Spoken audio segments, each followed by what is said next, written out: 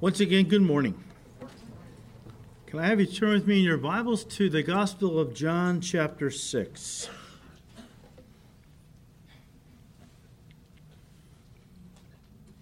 As we work our way through John's Gospel here at Calvary on Sunday morning, last week we started John 6, and we saw that Jesus performed a miracle. Now, that's not unique. Jesus performed a lot of miracles in his ministry. What made this miracle unique was that it's recorded in all four Gospels. And that alone should tell us that the Holy Spirit considers it an extremely important miracle. So important he wanted it recorded 4 times. We're a little thick-headed. God says something to us once should be enough. Often it's like, no, got to say it. When he says something 4 times, you better perk up and pay attention, okay? But I think that in my mind, the reason that he had this miracle recorded in each of the Gospels was so that we would really study it and never forget the lessons he is teaching us through it. And I think primarily the Holy Spirit wants us to know that, listen, impossible problems are God's specialty. Now listen, as we come to John chapter 6, as we have said, we have now entered into the final year of Jesus' life before his crucifixion. And as such, we see him withdrawing from public ministry more and more to spend time alone in communion with his Father and his disciples. And there are several reasons for this, for these withdrawals. First of all was the growing hostility of Jesus' enemies toward him. It was really simmering. And rather than provoke them to try to murder him before the appointed time, well, he just simply withdrew to keep things a little quiet. Also, though, he needed to prepare himself physically and no doubt mentally and spiritually for the cross. And so he would spend a lot of time alone with his Father during this period, gathering strength and so on. But look, primarily, I think, as we look at John 6, the reason the Lord now is trying to spend more time with his disciples is because he wants to prepare them to take over the ministry after his departure. If we take a composite look at the other all the Gospels, we see that the primary reason in John 6 that Jesus wanted to get alone with his disciples prior to the feeding of the 5,000 miracle was because he had sent them out 2 by 2, the apostles, preaching the gospel. Again, he's preparing them. He wants them to get some practice out there now on their own, preaching the gospel, ministering to people. So he sends them out, Luke 9, verses 1 and 2. And verse 10, they come back. It says, "And the apostles, when they had returned, told him all that they had done. Then he took them and went aside privately into a deserted place belonging to the city of Bethsaida." So Jesus decided to withdraw with his disciples to a remote area on the northeast corner of the Sea of Galilee, not far from Bethsaida. And they crossed the Sea of Galilee from the west. They were in the area of Capernaum, which is northwest. They crossed it by boat and came to the area of Bethsaida. The plan, as we said last week, we're still kind of reviewing, was to spend some time resting with his disciples. That was the plan. In life, our plans are not always realized, and that's not how it worked out for Jesus and his disciples. Mark tells us in chapter 6, "So they departed and came to this deserted place by boat, by themselves. But the multitude saw them departing from the area of Capernaum, and many knew him and ran there on foot from all the cities, ran to the area of Bethsaida, about 3 miles. And they arrived before them and came together to him." So the crowd knows where Jesus and his disciples are going, and they raced around the northern end of the Sea of Galilee. And as they're passing through villages and towns, people see a crowd running. "Well, where are you going? What's going on? What's happening? Jesus is going to be landing over here with his disciples. Jesus!" And then more and more people join the group. So by the time they got there, they beat Jesus and his disciples. But the crowd was about, well, we were told 5,000 men plus women and children, upwards of 20,000 people, all waiting for Jesus to minister to them and teach them and so on. Now, it is true, as we pointed out last week, John chapter 2, verses 23 to 25 indicates that there are a lot of folks that followed Jesus' ministry for not the purest reasons. They were thrill seekers. And they liked him, watching him do miracles and doing all kinds of stuff. So, they really weren't following him for the right reason. However, guys, and we said this last time, I believe the vast majority of these people were simply desperate to be healed. They were desperate to be made whole, which became the basis for the first main point in our outline, the desperation of the multitudes. John 6, verse 1. After these things, Jesus went over the Sea of Galilee, which is the Sea of Tiberias. Then a great multitude followed him because they saw his signs, miracles, which he performed on those who were, listen, diseased. See, he was the only one in the whole country, no doubt in the whole world, that could give them any hope of being healed from a severe disease. As we said last week, medical science back then was little more than home remedies and superstitions. And because of it, the healing of serious diseases was almost non-existent. And so people were desperate to be healed. If they had something very serious that no doctor could heal them of, they were very desperate. And when they heard that Jesus was healing incurable diseases, it gave them hope. And so they came to him.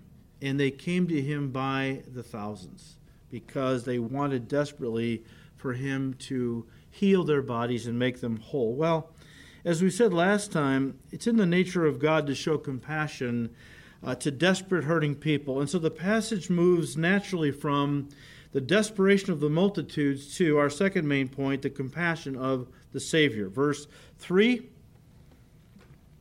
and when Jesus went up on the mountain, this would be one of the bluffs overlooking the Sea of Galilee, and there he sat with his disciples. Now the Passover, a feast of the Jews, was near. Then Jesus lifted up his eyes and seeing a great multitude coming toward him. So we know from Matthew's Gospel, chapter 14, verse 14, it says, when Jesus went out and saw a great multitude, he was moved with compassion for them and healed their sick. And again, the Greek word translated moved with compassion literally means to have one's inner being stirred. It's a stronger word, much stronger Greek word than the word for simple sympathy. It's a word that you can have sympathy for somebody and not lift a finger to help them. This is a Greek word that means not only do you have compassion, sympathy, but it motivates you to act on their behalf. Someone has said that the word compassion comes from a root that means to get into the skin of another, to put yourself in their place, to feel what they're feeling, and to the purpose for which is to then want to then help them. Folks, that's what the incarnation was all about. We blew it, mankind, I should say, in the Garden of Eden, and we were doomed to spend eternity separated from God. But God didn't just have sympathy on us, he had compassion. And it caused him to move on our behalf and eventually to literally crawl into the skin of humanity to become a man, to die for the sins of mankind. So we see the desperation of the multitudes, the compassion of the Savior. And last week we just started our third and final main point, the preparation of the disciples. And first of all, remember now, he is prepared. This is why he's withdrawing from public ministry more and more, although the crowd still find him and he ministers to them. But the goal is to start shifting now from public ministry to the private, the private times of building into his disciples, because they're going to be taking over the ministry when he goes back to his Father. And they needed, first sub-point under that main point, they needed to learn some lessons in faith. And so in verse 5, we read, "Then Jesus lifted up his eyes, and seeing a great multitude coming toward him, he said to Philip, 'Where shall we buy bread that these may eat?' But this he said to test him, for he himself knew what he would do." Of course he knew. Guys, by this point in his ministry, now again, we're about a year from the cross, Jesus had already done so many miracles. I mean, he had healed so many people of incurable diseases. He had cast out so many demons. He had raised the dead. He also had turned water into wine, proving that he could make, drink out of, something that was not originally in a certain form. He could make it into something else. And you'd think that as we said last time, you'd think that by this time, since the disciples had seen him do all these miracles, right? Every time an impossible, quote unquote, situation presented itself, you think they would have got excited. Because Jesus, he excelled in impossible situations.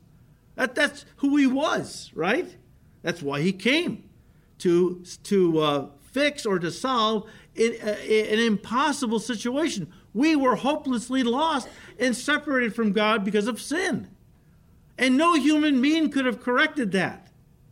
That's why God became a man, because only God can work the impossible. And you would have thought that by this time, when an impossible situation presented itself, the disciples would have gotten excited. Oh boy, I don't know what he's going to do. These folks have been out here all day. We can't send them to get something to eat. They'll faint on the way. I wonder how Jesus is going to solve this one. And they would have got excited to see the Lord, because only he could have fixed it, right? No, instead their first impulse was to send people away to what? Listen, to the world to buy food. Literal food. Go into the villages and towns, buy yourself bread. But what's the Holy Spirit communicating here to us? Here the disciples, men of God, want to send people away from the Lord into the world that they might eat. God help the churches that are doing that very thing. When the people with severe problems come in, well, we can't really fix that. You better go to Professor so-and-so or the psychologist, whoever. Because, we don't have the answers here. You have Jesus, don't you? Oh, no, maybe you don't. There's a lot of churches that don't have Jesus, okay? And I think that's the big problem. That's why they send people away to the world. Look, the disciples needed some lessons in faith, guys. If they were going to continue the work that Jesus had begun after he would ascend back to his Father, and Jesus knew that. He knew they weren't ready. He knew they weren't ready to go out right now. I mean, he's sending them out a little bit to get them acquainted and acclimated to ministry and so on. But right now he knew that they weren't ready to take over when he was gone. That's why he wanted to give them a little on-the-job training. We read in Matthew 14, verses 15 to 16, once again, when it was evening, the disciples came to him saying, "This is a deserted place, and the hour is late. Send the multitudes away that they may go into the villages and buy themselves food." But Jesus said to them, "They do not need to go away." At this point, I'm convinced he turned to Philip in John chapter 6, verse 5, and said to Philip, one of the apostles, "Where shall we buy bread that these may eat?" And of course, this he said to test him, because Jesus knew what he would do. Well, Philip answered, and, he said, 200 denarii worth of bread is not sufficient for them, that every one of them may have a little. And Philip was one of those guys that was a numbers guy, kind of a slide rule for a brain. Would look at a problem and start the thing would start clicking in his brain. The numbers would start crunching, and we can't do it. We don't have money in the bank for this. Okay, well, sometimes God asks us to take a step in faith. All right. But as we said last week, guys, a denarius was the equivalent to a day's wage for a soldier or a common blue-collar worker back then, what we call a blue-collar worker. And so 200 denarii was about 7 months' wage for an average working man. And the reason Philip mentions that figure, I believe, why did he say 200 denarii? is not enough to give each a little. There's 20,000 people here. I mean, 200 denarii is not enough to give everyone a little taste of food. All right? The reason I believe he mentioned that figure was because maybe Judas, who was the treasurer of the group, had given a financial report sometime that day earlier, explaining that that's the amount that was in the group treasury. So Philip knew that and said, well, Lord, we've got 200 denarii in the group treasury, but what is that with so many? There's no way we can do this. But then the Lord caught the disciples completely off guard by saying, they do not need to go away. You give them something to eat. And in the Greek, it's emphatic. You give them something to eat. I say, you do it. The Lord assured them that there was no need to send the multitudes away. I mean, why should the people leave the one who, as the psalmist said in Psalm 145, verse 6, opens his hand and supplies the desire of every living thing? Didn't they know that by now? Didn't they understand who they were in the presence of every day? They knew their own scriptures. They were standing in the presence of the one who opens his hand and satisfies the desire of every living thing. John 6, verse 8, one of the disciples, Andrew, Simon Peter's brother, said to him, there's a lad here who has 5 barley loaves and 2 small fish, but what is that with so many? So why'd you bring it up? All right? What is that with so many? 5 loaves, 2 fish. Wow. Yeah, what indeed? What indeed? We all remember the very first verse in the Bible, Genesis 1:1. In the beginning, God, and we know from other passages it was Jesus. In the beginning, Jesus created the heavens and the earth. And the Greek word for created is the Hebrew word bara, which means to bring into existence something out of nothing.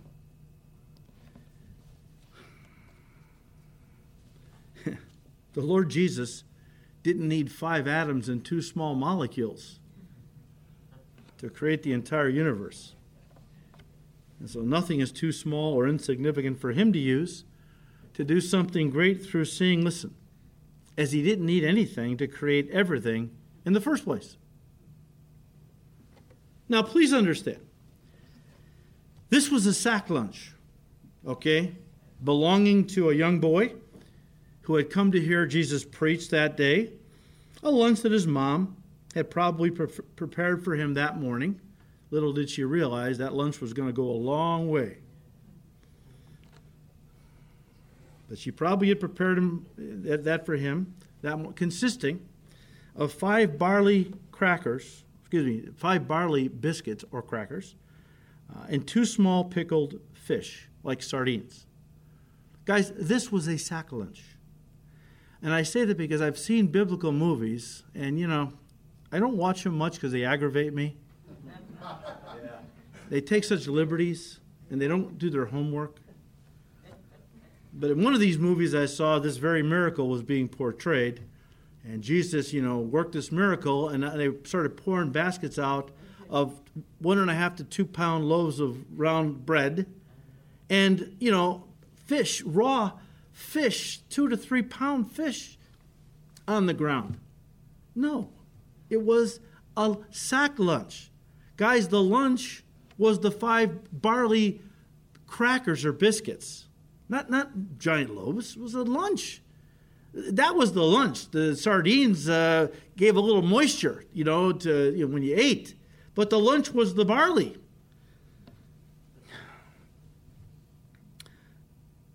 Let me just say this to you. A young boy's sack lunch consisting of this amount of food, sure. A small amount of food to be sure. And certainly from a human perspective, totally inadequate to feed so many people. But folks, that's the whole point of the story. The whole point the Spirit of God is trying to communicate to us through this miracle is that with men, it was impossible. but with God all things are possible. There's so many lessons sprinkled throughout this passage. One of them is, if you didn't realize that, barley was the grain of poor people. So here God used a poor person who was also a boy, not a scholar, intellectual. God used a nobody to do one of the greatest miracles in the Bible, or to assist in one of the greatest miracles in the Bible. God can use anybody. And over he reinforces that to us in so many different stories, right? So that's one lesson. You don't have to, who am I that I could serve God? Nobody, like me. Hey, but we nobodies are at the top of the list. Because Paul said he chooses the weak, the foolish, the base, the nobodies to do his greatest work through. Okay? We're on the top of the list because we're nobodies. He wants to get all the glory. But there's a couple of other very important lessons. There's many. I'm just giving you a couple that come to my mind. A couple other very important principles that the Holy Spirit wants to teach us through this story. The first one is fight the temptation to look at your situation through the eyes of flesh and not through the eyes of faith. Whenever I try to teach this point, what always comes to mind is the story out of 2 Kings 6 with Elisha. Elisha was a prophet in those days, and in those days, a prophet in Israel, and in those days, Israel was at war with Syria, the leader of which was a man named Ben-Hadad. And, the king of Israel and the king of Syria hated each other. In fact, the king of Syria would often lay ambushes for the king of Israel and his armies, knowing that this was the route they would often take to get places. And so he purposely hid his soldiers that they were going to pounce out at one point, take them by surprise, an ambush, right? But every time they laid one of these ambushes, God spoke to Elisha, who was very connected to the Lord, and said, look, tell the king of Israel not to go that way. Ben-Hadad has laid an ambush. Well, this happened so many times, Ben-Hadad figured he had a spy in his midst. One of his guys was working for the king of Israel. So he calls his generals in and says, guys, look, I know what's going on. Fess up. One of you guys is working for the king of Israel. Because how would he know? How does he keep knowing where our ambushes are? And they said, King, look, we're loyal. But there's a prophet down there named Elisha. Man, you can't even speak to your wife in your own bedroom, but what he doesn't know about it. So the king said, where is he? Well, last word we got was in Dothan. Let's go. Marched all night, surrounded the city of Dothan. When Elisha's servant went out that morning to get water, he walks out and sees that the entire city of Dothan is surrounded by Syrian soldiers and chariots. He runs back in and says, Master, we've had it. The town is surrounded by the Syrians. I love what Elisha said. Don't be afraid. Those that are with us are more than those who are with them. Lord, open his eyes. And he walked outside, and now he saw that surrounding the entire Syrian army were giant soldiers with flaming chariots. God's army of angels. And the situation went from, alas, we've had it, to, alas, they've had it. Apply that to any problem or crisis you're going through. Don't look at it through the eyes of flesh, because you'll be brought down, you'll be defeated, you will have no hope. You remember who you serve, and greater is he that is with you than he that is in the world. And you trust God, you pray, and pray if you have to, God, open my eyes, because I need to see that you have this under control. Of course he does. So the first thing, and that's what we want to, the disciples looked at the situation, impossible as it was from a human standpoint. They looked at it with human eyes, and they were demoralized. Of course, Jesus saw it through the eyes of faith. And secondly, this is important, guys. Give to God first, and he will provide everything you need to live. Now, this illustration comes out of 1 Kings 17, and the story revolves around a prophet named Elijah who was a predecessor to Elisha. Elisha took over for him. The kingdom of Israel had gotten so bad under the leadership of King Ahab and Jezebel, his wife, that they had gotten into such horrendous, immoral, godless, wicked practices that God sent the prophet Elijah to the court of the king and said to him, there won't be any rain until I say so. But he was representing God. And then he took off. And God stopped the rain. After a while, crops began to die. After a while, people began to starve. It got desperate in Israel. So God sent the prophet Elijah north to the city of Zarephath to a widow. God told him, go there. I'm going to instruct her to take care of you. So when he gets to Zarephath, he sees this widow gathering up some sticks. And she said to him, he said to her, could you please get me a cup of water? I'm thirsty. And so as she turns to get the water, he says, also, could you please bring me back just a little piece of bread? I'm really hungry. And she said, well, sir, I've only got a small little handful of flour left, little oil. I'm picking up some sticks to make a fire to make a little thing of bread that my son and I can eat, and then we're going to die of starvation. You know what Elijah, who represented God, you know what he said? Don't fear. Go and feed me first. Give to me first. And she did. She went and she used whatever was left. She made bread, gave it to Elijah. And they said, and after you've given to me, make for yourself. Go make bread for yourself and your son. So she goes back to where the flour was, which should have all been used up, and she's got enough to make more bread, enough oil to make the bread for her and her son. This kept happening over and over again. Every time she went, there was enough flour and enough oil to make bread. In this way, God protected her and her son from the famine.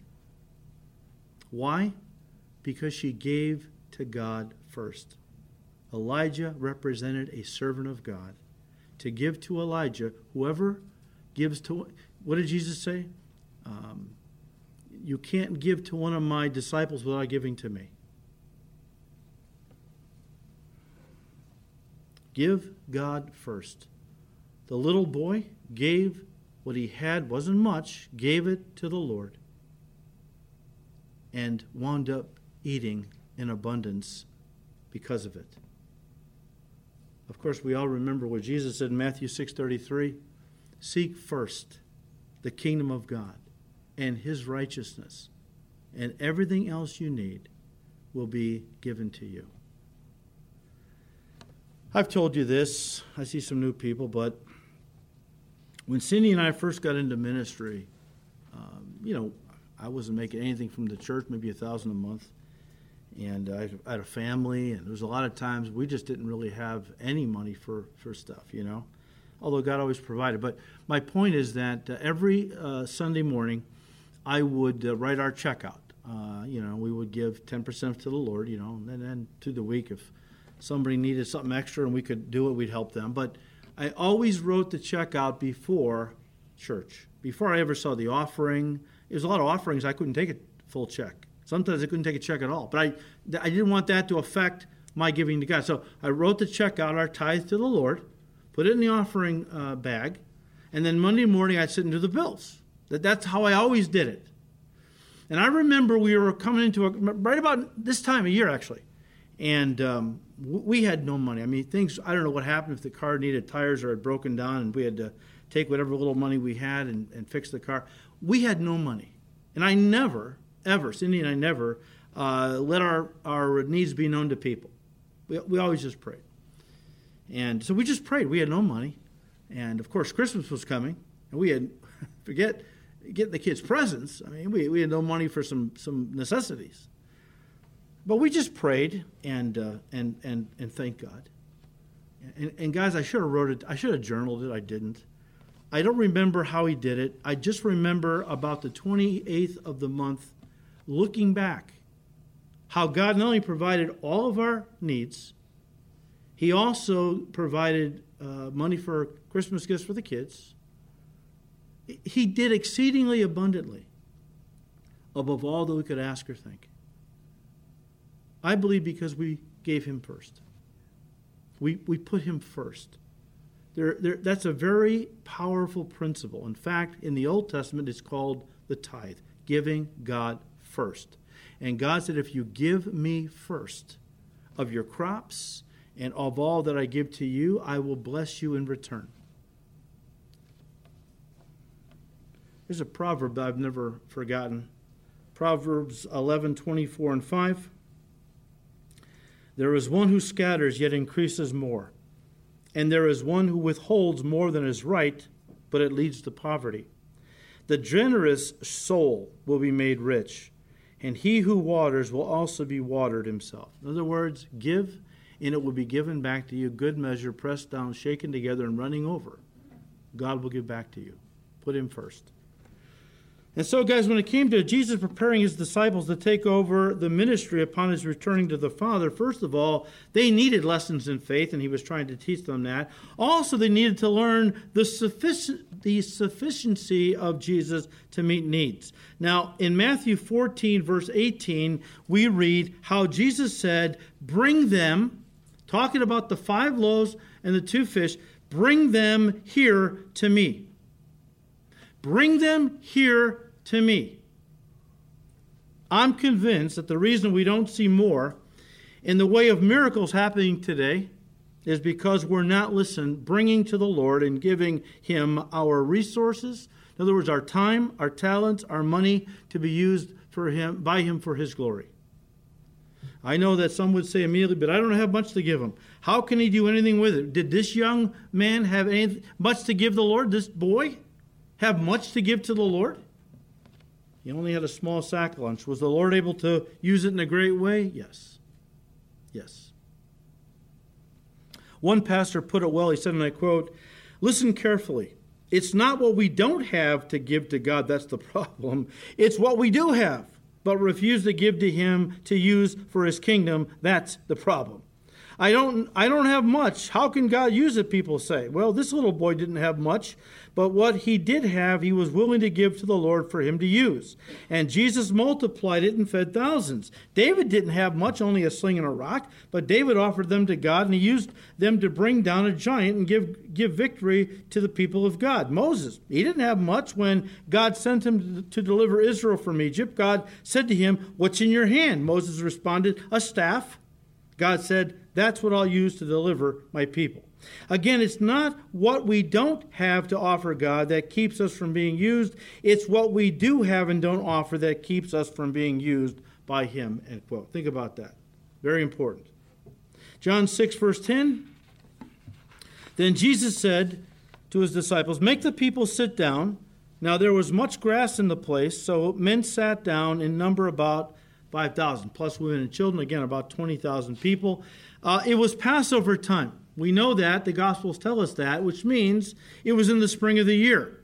In the spring of the year, Israel is loaded with green grass and wildflowers that are abundant, okay? So here's a picture, guys, of Jesus, the Good Shepherd, who makes his sheep sit down, but the word literally means to recline or to lay down on one side, reclining on your side. So here we see a picture of the Good Shepherd making the sheep lie down in green pastures as he prepares to feed them and satisfy them. What a beautiful picture of Psalm 23, verse 2, right? He makes me to lie down. The Lord is my shepherd. I shall not want. He makes me lie down in green pastures. Now, Mark tells us that he commanded his disciples to make the people recline in groups of 50s and 100s. And this was just simply to facilitate the disciples moving up and down aisles to get to all the people to pass out the food Jesus was about to make. So John 6, verse 10, had them sit down in the green grass and so on. Verse 11, and Jesus took the loaves, and when he had given thanks, he distributed them to the disciples, and the disciples to those sitting down, and likewise of the fish as much as they wanted. So when they were filled, let me stop there. It's interesting to see the cooperation between Jesus and his disciples here. Listen, he manufactured the food, they distributed it to the multitudes. Don't ever forget that. What people need, listen, what people need, we can't manufacture. They need life. Of course, here, they ate physical bread, which is a staple, by the way. Synonymous with life, right? But the Holy Spirit is using us to teach a spiritual lesson. What people need, which is spiritual life, we can't manufacture. Only the Lord can do that. Only he can work the miracle. Only he can bring new life to a person. But when he gives us new life, guess what? He allows us then to help in the work by giving others what he has given to us, the bread of life. That's going to become pretty significant near the end of this chapter. He's going to launch into a whole teaching on that very subject. But don't ever forget this, guys. We are not in the manufacturing business. We are in the distribution business. And I say that because there's a lot of churches that think they're in the manufacturing business. And they're trying to manufacture food for people to eat, when really it's just giving to them, listen, the wisdom of man and not the Word of God. The wisdom of man can't bring life to anyone. Only the Word of God, the bread of life, can do that. But they don't trust the Bible. They don't respect the power of God's Word. They don't really think it has the power to change lives. And so again, they're sending people off to the world, where they feed on worldly wisdom, which doesn't heal them, it makes them sicker in their spirit.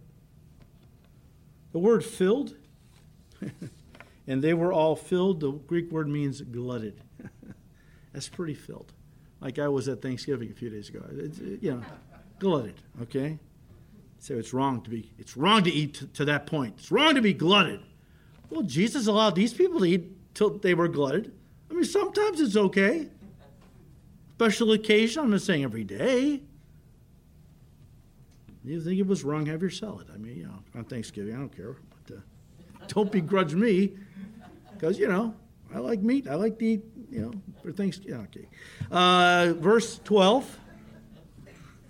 So when they were filled, glutted, he said to his disciples, gather up the fragments that remain so that nothing is lost. God's very frugal, and he doesn't waste anything, all right? Therefore they gathered them up and filled 12 baskets with the fragments of 5 barley loaves, which were left over by those who had eaten. Did you ever wonder why 12 baskets were filled? Not 11 or 13, but 12 were filled with the fragments. It says the barley. The fish, you wouldn't want to carry fish around in that class. So apparently the fish had all been eaten. But the barley loaves crackers were in abundance. But why 12 baskets? I think you probably figured it out. There were 12 baskets because there was 12 doubting apostles who didn't believe Jesus could do anything to feed so many. Oh, Lord, we know you can do a lot, but this is pretty, come on. I think it just goes beyond you. Oh, man. How many Christians think, they'll never say it, but they think it. They pray with such fervor over a cold and are so defeated over cancer. I mean, is our God able? Or is he not? Right?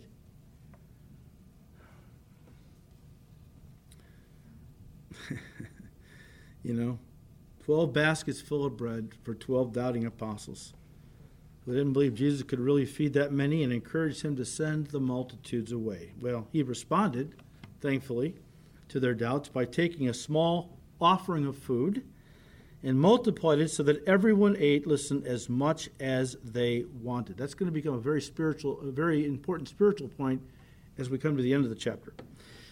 And now, guys, they were glutted. The 12 baskets were filled with fragments, one for each apostle. This was not only a lesson in God's power, but also in his sufficiency. How that he not only supplies what we need, he often gives us exceedingly abundantly more than we need. Why? So that we can share it with others.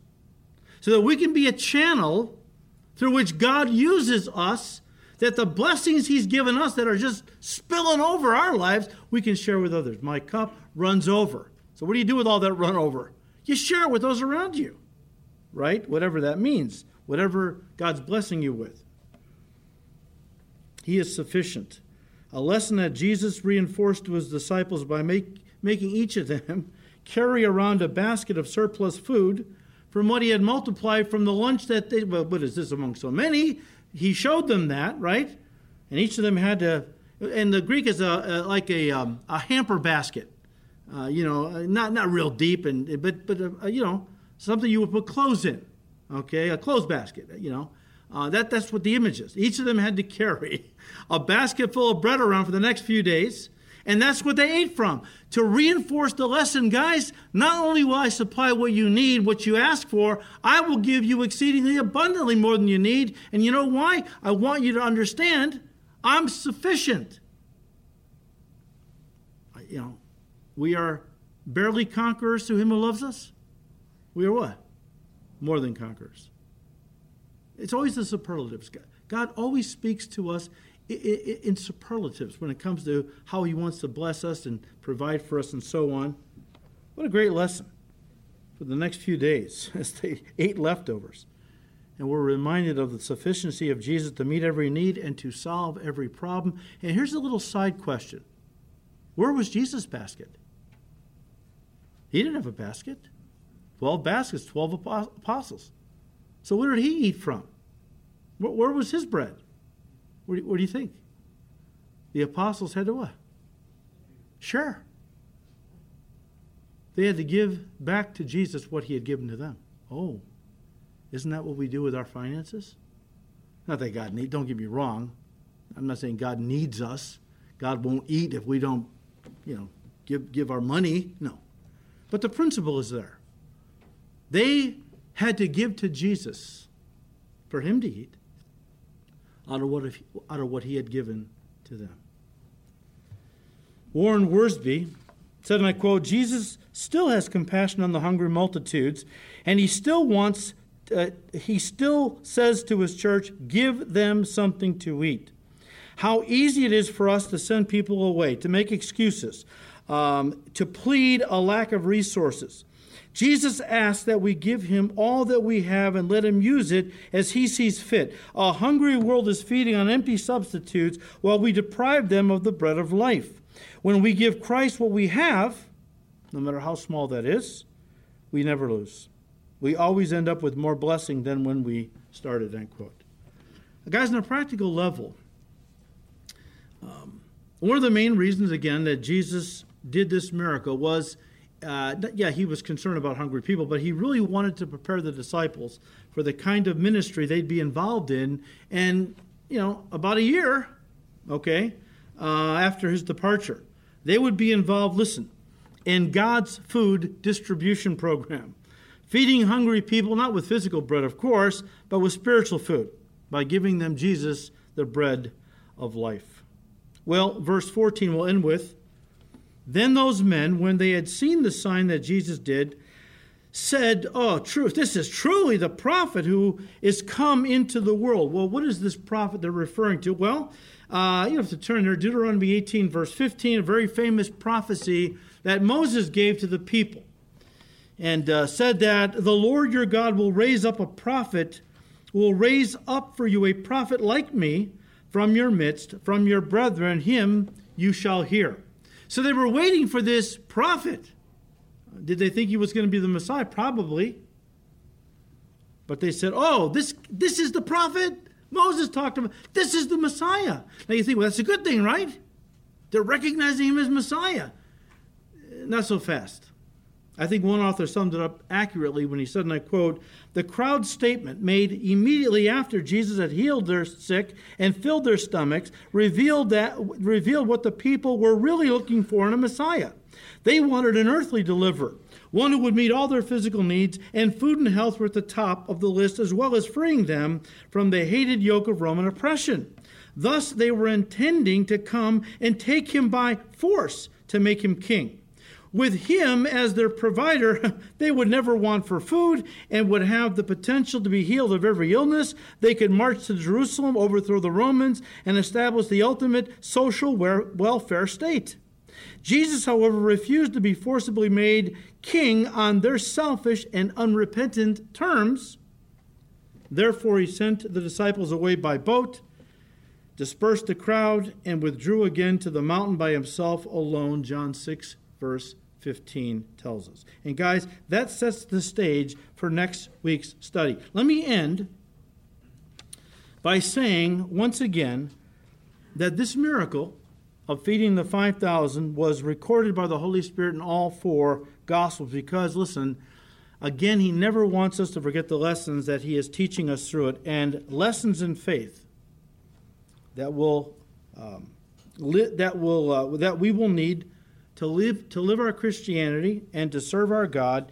And listen, first on the list is that with our God, nothing is impossible. Now, if you're going to live for the Lord and serve him in ministry, you have to know that. Oh, I know that. You know it with your head. Do you know it with your heart?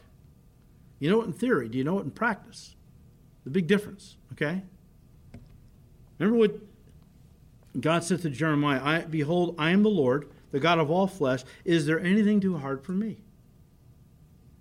And Jesus said in Mark 9, he said to a father, if you can believe, all things are possible to him who believes. However, we also read in Scripture, Hebrews 11, verse 6, but without faith, it's impossible to please him. And Matthew 13, 58, which sends chills up and down my spine, now he did not do many mighty works there in his hometown of Nazareth. Why? Because of their unbelief. Sounds like he wanted to. Sure, he certainly had the power to work mighty things. Their unbelief kept him. Could he have overridden their unbelief? Sure, he's God. But he grew up there. They knew him. With knowledge comes responsibility. You know, Henry Blackaby, and we're done. Let me just say this, so we'll close. Henry Blackaby, a great man of God. I really enjoyed his book, The Experiencing God. He said, on a teaching I was listening to, he said, evangelicals today are conservative in their theology, but are practical atheists. They know theology, but they just don't believe that God is really who he claims to be. Oh, I'm not saying they're not saved. But when it comes to the practices of their life, you know, how is my marriage going to get healed? It's so broken. I have spent myself into such a hole, how can I ever get out of it? We've just come from the doctor, and he said that our child has an incurable disease. I don't know where to turn now. Really? You turn to God. You turn to God by faith. As we come into the Christmas season, remember as we quoted Gabriel as he announced to Mary, she was chosen to be the mother of the Messiah. She said, I'm a virgin. How can that be? He said, God is going to work it out. For with God nothing shall be impossible. In Hebrews chapter 11, verse 1, we read, now faith is being sure of what we hope for and certain of what we do not see. I like the Amplified. It capitalizes all the letters in those two words. Now faith. Think about that. Now faith. Faith for right now. Okay? We have faith for the future. Remember Martha? You know, Lazarus, her brother, died. What did she say? Jesus said, Martha, your brother's going to live again. Oh, I know, at the resurrection of the last day. We always have faith for the future. What about for the moment? He said, Martha, I'm the resurrection and the life, and went ahead and raised her brother. Now faith is the assurance, the confirmation, listen, the title deed, the Greek says, of the things we hope for, the things that God has promised. Guys, faith is believing that you already own what God has promised in His Word. Don't miss this. This is it. I'll close with this. Faith is believing that you already own what God has promised you in His Word, even if you can't yet see it with your eyes or touch it with your hands. So how do you respond? You pray and give what? Thanks. And then the miracle happens. Did you see that in our text? Jesus twice, it says, prayed and gave thanks. And then took the bread and it multiplied in His hands as He gave it to His disciples. True faith thanks God for what He's promised, even before you see it as a reality. He's promised it. It's yours. You thank Him. By faith you receive it, and it will be yours. He will give it to you, if He's promised it. If He hasn't promised it, He might, but He's not obligated to. But if He's given you a promise in His Word, if you repent of your sins and receive Jesus Christ into your heart as your Lord and Savior, I don't care how bad your life has been, you will have everlasting life. That's a promise. Thank Him for it and receive it by faith.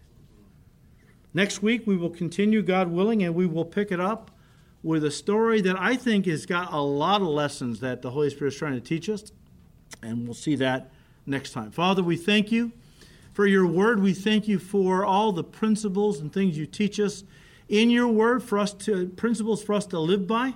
And Lord, we thank You. We ask You to keep blessing our time in this study for Your glory. We ask it in Jesus' name. Amen.